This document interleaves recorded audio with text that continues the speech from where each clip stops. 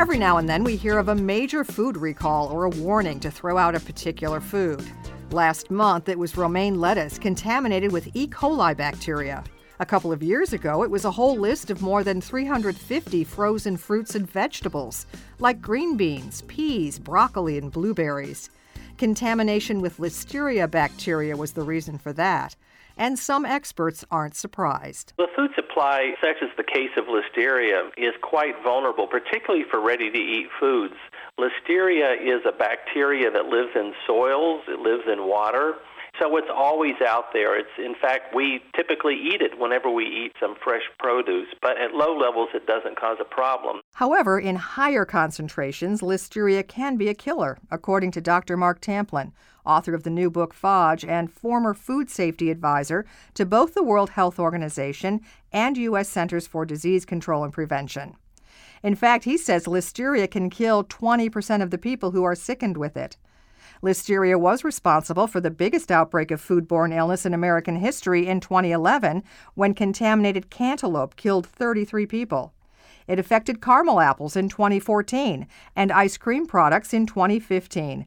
And Tamplin says outbreaks are increasing as processors get bigger and bigger. Where we've seen the greatest increase in total foodborne illnesses and outbreaks have been in the category of the ready-to-eat produce. And the largest outbreaks we've seen have originated from products that have come from big producers like you'd expect in California. And again, as a side effect to our food supply chain and how it's changing is we have consolidation. We have large corporations producing huge quantities of product. And when something goes wrong, we see a lot of people get infected. And some die. As you might surmise, looking at the wide variety of foods contaminated by Listeria, the problem isn't on the farm, it's in the processing plant. That's because Listeria thrives in cold temperatures that prevent other pathogens from growing. This organism likes cold environments, so we keep our processing plants cold, but this organism, Listeria, is such a persistent problem. They set up home in things like the drains in the floor. They like to grow in the cracks of the conveyor belts and places, where it's difficult to clean and sanitize.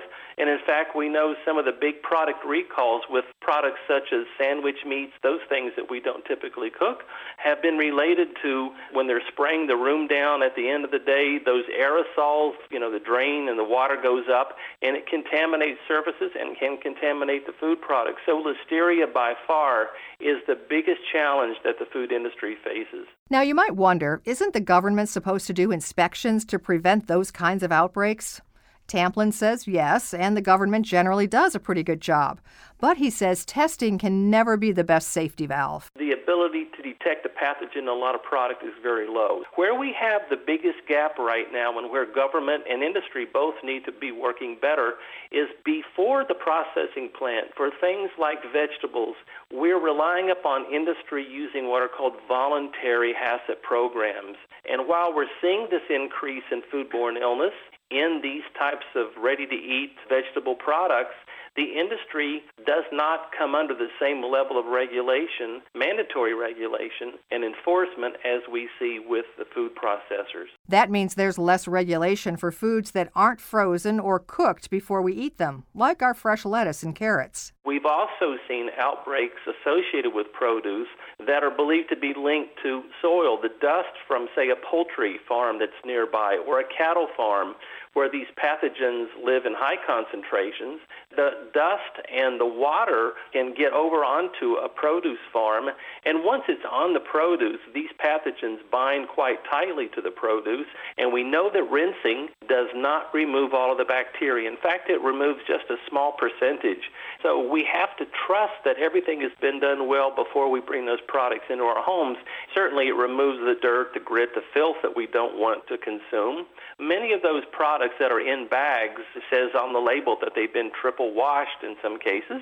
But I always think it's important for consumers to have a greater role in food safety. And by that I mean to rinse it one more time before they consume it. For some other foods, a lot more caution in the kitchen is required. A quite high percentage of poultry, somewhere around 40 to 60%, that we bring into our kitchen in a raw form can contain salmonella and another organism that's called Campylobacter.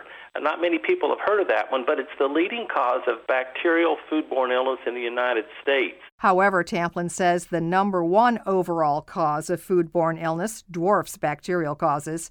It's a virus called norovirus, and when it makes us sick, we usually have only ourselves to blame. Norovirus is believed to be responsible for about 60% of all the foodborne illnesses that occur in the United States. Now, that's 60% of 50 million foodborne infections that happen in the United States every year.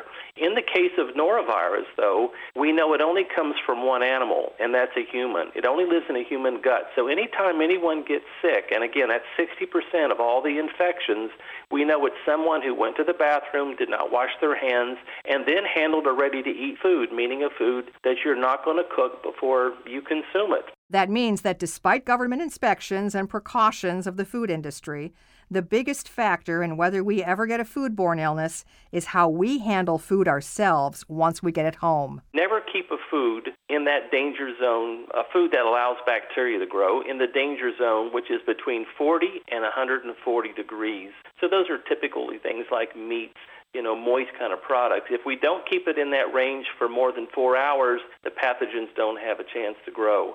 The other thing we need to do is consumers, if they cook their product to the right temperature, then they'll kill off all the bad organisms. But one of the biggest things that we forget to do in our homes is properly cleaning and sanitizing. And cross-contamination can occur.